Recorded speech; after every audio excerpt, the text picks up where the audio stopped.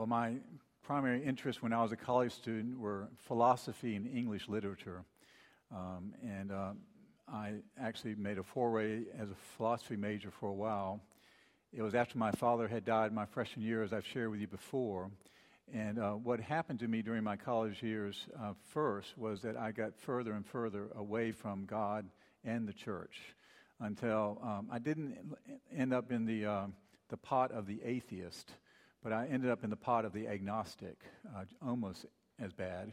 The atheist does not believe there is a God. The agnostic says if there is one, he's not knowable because he has no influence or impact upon the created order. So don't worry, it's all up to you kind of thing. So having been raised in a Christian home, I, as a young adult, wrestling with interesting philosophy ideas, especially, I really threw all that out of the boat and cast it out. And I then began to make a fascinating journey back. And so for a person like me, the topic of the Trinity is actually exciting and awe-inspiring, and it has meant everything in my life because of the sort of journey I made. And I suspect that if you also were to kind of do a process of self-examination, you would realize that you have also pondered at one time or another, not just who is God or is there a God, but is he God the Father, a loving, compassionate? Is he like that? And what about his Son? Is he fully human and fully divine? Is it God in the flesh? And what is this Holy Spirit that I'm not necessarily even comfortable with? I suspect all of us have wrestled with those questions like that. And I did several rounds with that, but in my 20s, it became a particularly urgent journey because I was lost in my own agnosticism, which meant I did not have a Savior, and I did not know the Lord, and I had no personal relationship with anything. And the journey I made was creative on God's part, if you will. Part of what happened to me, there were two ladies in my college days that I fell in love with, Lois and Becky. And, it was, I was asking, is this the one? Is this the one, the lifelong one? I didn't know God had plans down the road with Ellen at that time. I just knew there was a Lois and there was a Becky in sequence. But the love that kind of began to flourish towards them and of them made me begin to ask questions like, well, where's this love come from? I mean, I didn't take it off a shelf at a store, and it's not something I can touch or feel or taste, and the senses don't really help me find it. And it actually redirected my attention towards something as good and rich and wonderful as love must have a divine source. And so I made my way back towards God as a believer, but I was a Unitarian. I simply believed that there was one God. I'd made a good Jewish person or a good Islamic person at that point, I guess. I mean, I'm saying that somewhat tongue-in-cheek. But I did believe that there was a God and that he was knowable. So I had left agnosticism behind one step.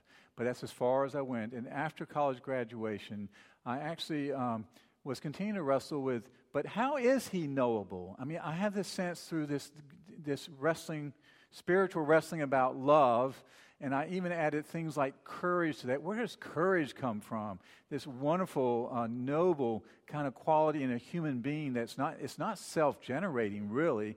And so I began to say, no, there's a divine source for things like love and courage and some of the other virtues.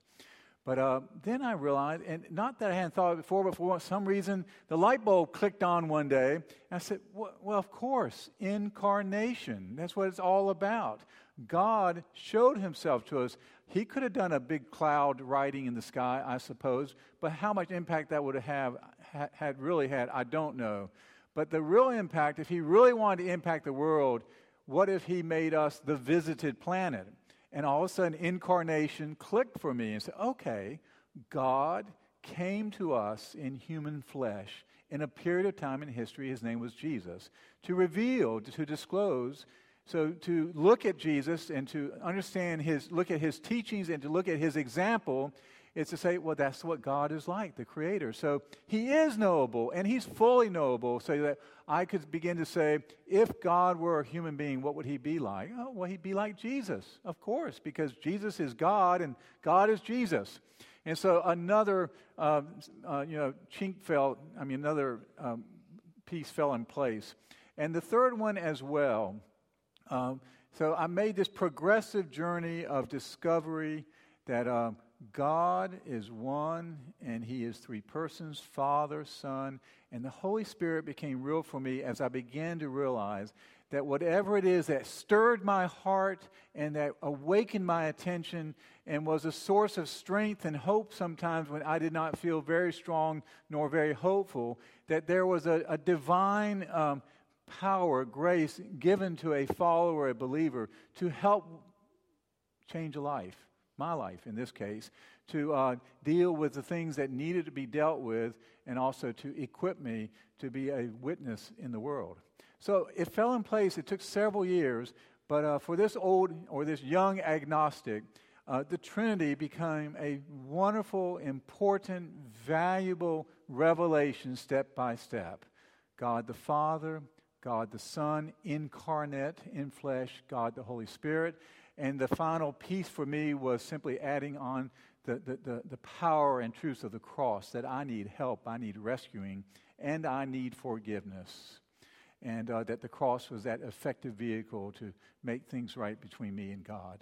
So, this Trinity question that we are acknowledging today and celebrating is at least not inconsequential to me, and I would offer to you that it is something really critically important to embrace, that Jesus is not just a great teacher, that there's something about Him that makes Him divinity, co-equal with God, and that the Holy Spirit is not just a amorphous kind of ambiguous idea, that He is part of the Godhead, and He is worth also knowing and beginning to, in part, understand.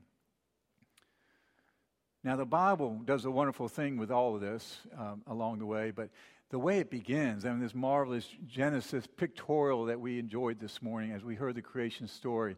But the Bible, it just, in the beginning, God. There is no question or wrestling or wondering. There is no agnosticism there. It's saying that everything that precedes these words, there's this pre-existent reality that we can call God, and in the beginning, He was already there. And then to see that vast panorama of photographs is just a hint and guess, but to remind us that every seed, every molecule, every particle, everything has its origin and source from God. And in fact, this God is so powerful, He doesn't so much make as speak creation. He simply can just say the words, and God said, "Let there be light."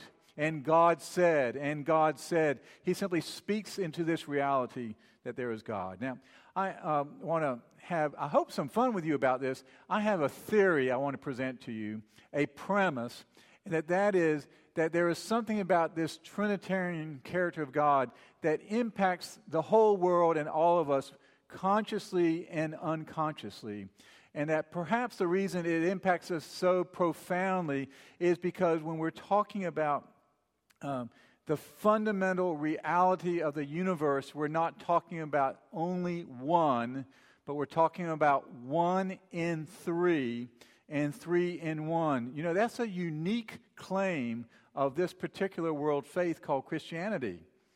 There are world religions that say there is one God. Islam does that. Judaism does that. And we also say there is one God, but we have an added revelation that we have brought to the table, and we say, but He is a three-person God, and that is what is so extraordinary and unique to understand that and see that.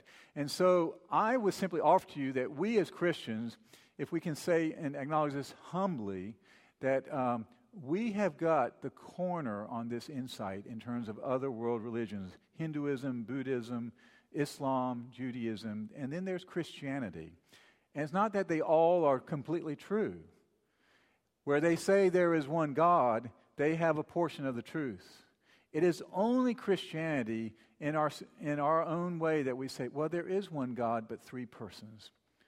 So let's think about three as a cornerstone of life. Three as perhaps the cornerstone of the universe, because the origin and creation of the universe is based upon a threesome God. Have you ever tried to sit on a two-legged stool? It doesn't work very well until you add that third leg. Do you know how, no pun intended, flat and boring life would be in a two-dimensional world? And yet there is this three-dimensional created order, and that third dimension adds all kinds of depth and wonder to our lives. We simply take it for granted. But maybe some of us, because of our weight issues, would love to have a two-dimensional world where we're flat. But that three-dimensional world, I mean, that's what every artist works at in a great painting, is on a flat surface, on a two-dimensional surface, trying to give that three-dimensional impression because that's closer to reality. Or think about, we're in baseball season now. You know, what is it? 3 strikes and you're out, right? Or baseball, where you have 3 bases before you can get home. Or what about basketball? Basketball was okay when it was a 2-point only game. But what about, and how did basketball get enriched when we went to the 3-point line and you could add a 3-point shot to the game? And what about movies? You remember the movie, The Good, the Bad, and the Ugly? You got to have that third one. Or what about the other old movie, The Three Amigos? Steve Martin and Chevy Chase and Martin Short. Why is it we kind of fixate on 3? The Three Musketeers. Why are there 3 blind mice and not 4? Bob Marley singing of 3 little birds. Don't worry about a thing. Everything's going to be all right. The 3 little pigs in the story. Goldilocks and the 3 bears. 3 River Stadium for you Pittsburgh fans. We go to not the 1 or 2, not the 4, but the 3-ring circus. There were 3 ships that sailed to North America, weren't there? The Nina, the Pinta, and the Santa Maria. And then there are these band names. 3 Dog Night. Why does it have to be a 3 Dog Night? Or the Kingston Trio.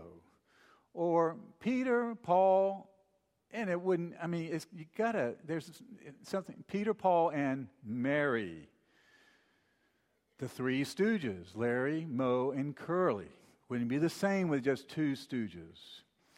We 3 kings of Orient are the wise men, the tradition of 3 that came to the scene. How about see no evil, hear no evil, speak no evil? What about of recent business expense debate, the 3 martini lunch that some were accused of taking?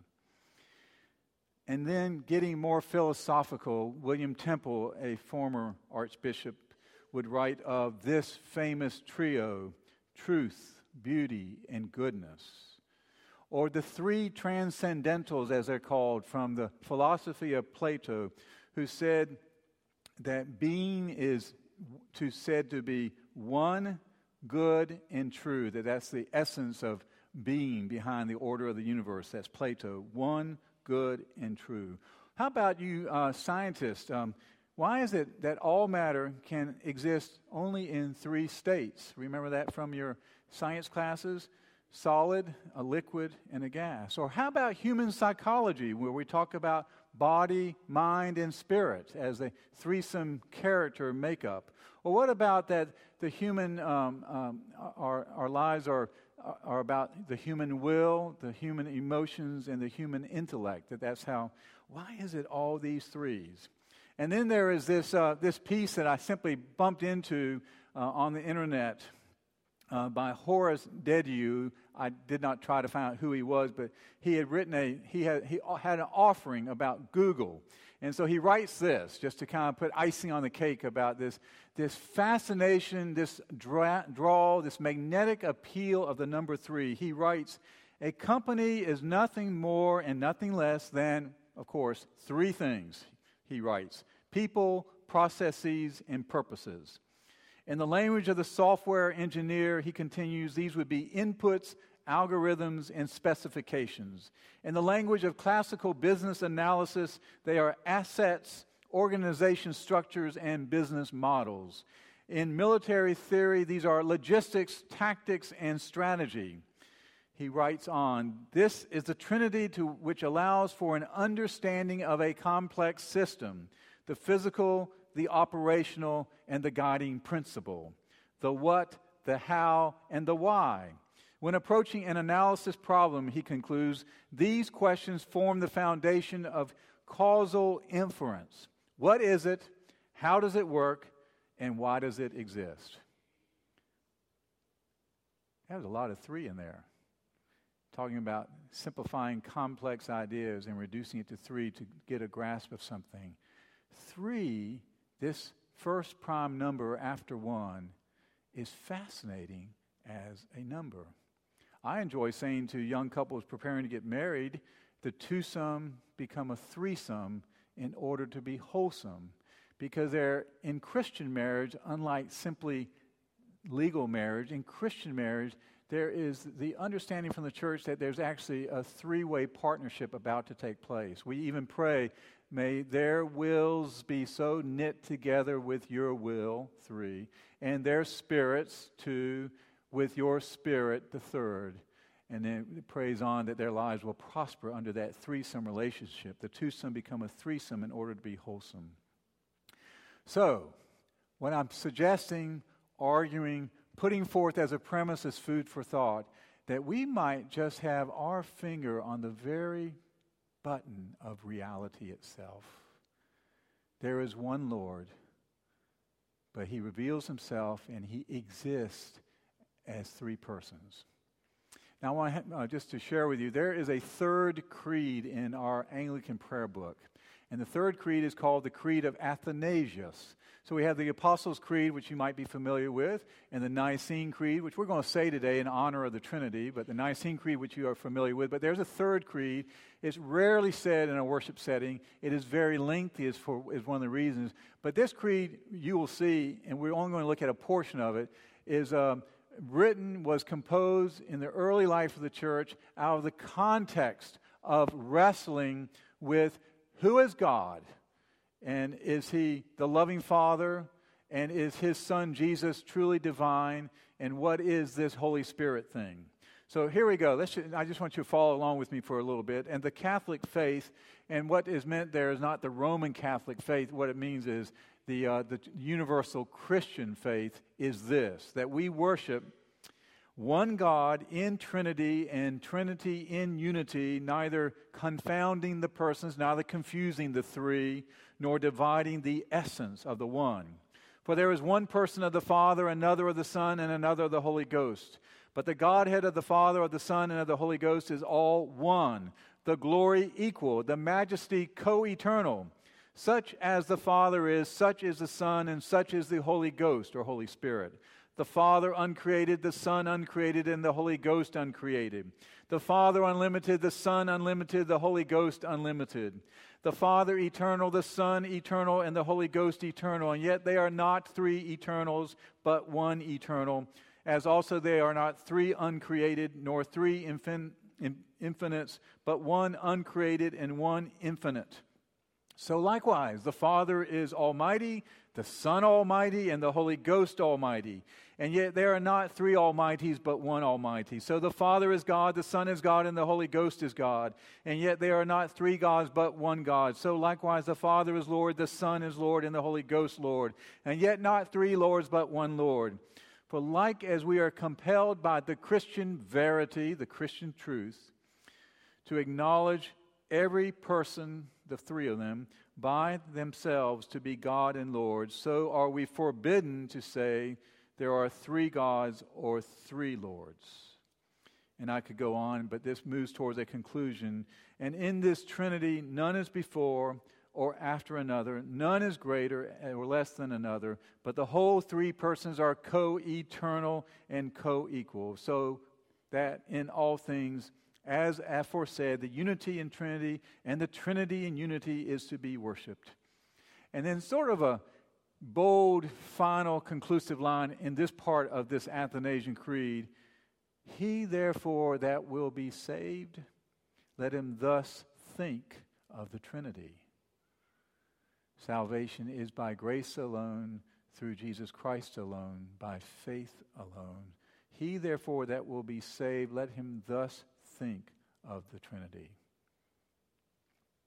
Watchman Nee was a Chinese evangelist of the 40s and 50s and wrote some lovely, lovely commentaries on books of the Bible.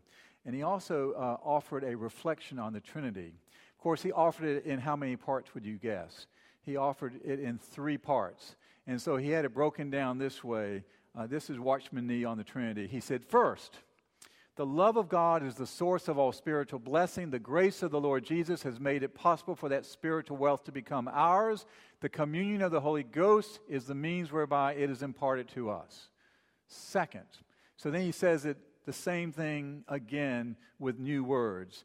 Love is something hidden in the heart of God. Grace is that love expressed and made available in the Son. Communion is the impartation of that grace by the Spirit.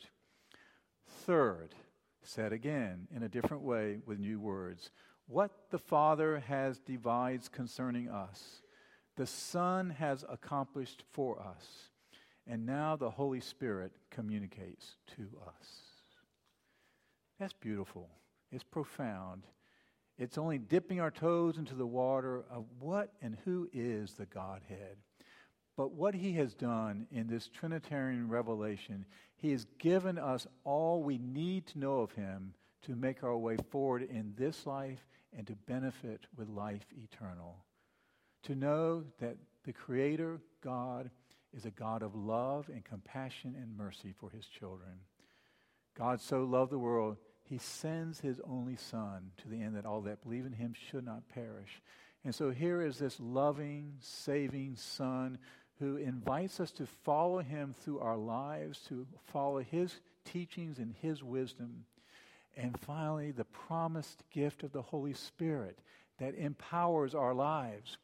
You know, this great, wonderful AA, Alcoholics Anonymous life that many people are a part of. You know, we have 10 AA groups here now, or Cocaine Anonymous groups, or Narcotics Anonymous groups that meet here every week. 10 different groups. Over 150 people gather here a week to surrender their lives to a higher power because they found out they couldn't do it on themselves. That higher power, one could say, well, that's the third person of the Trinity. That's the power of the Godhead that comes to us, Father, Son, and Holy Spirit. So on the one hand, and we all, preachers get stuck right here. So what about the Trinity? It's just a doctrine. It really is not, is it? I mean, for this 20-something fellow years ago, the Trinity became an essential, life-giving discovery of who is God and what does he do and what does he think of his created order and what does he think of me.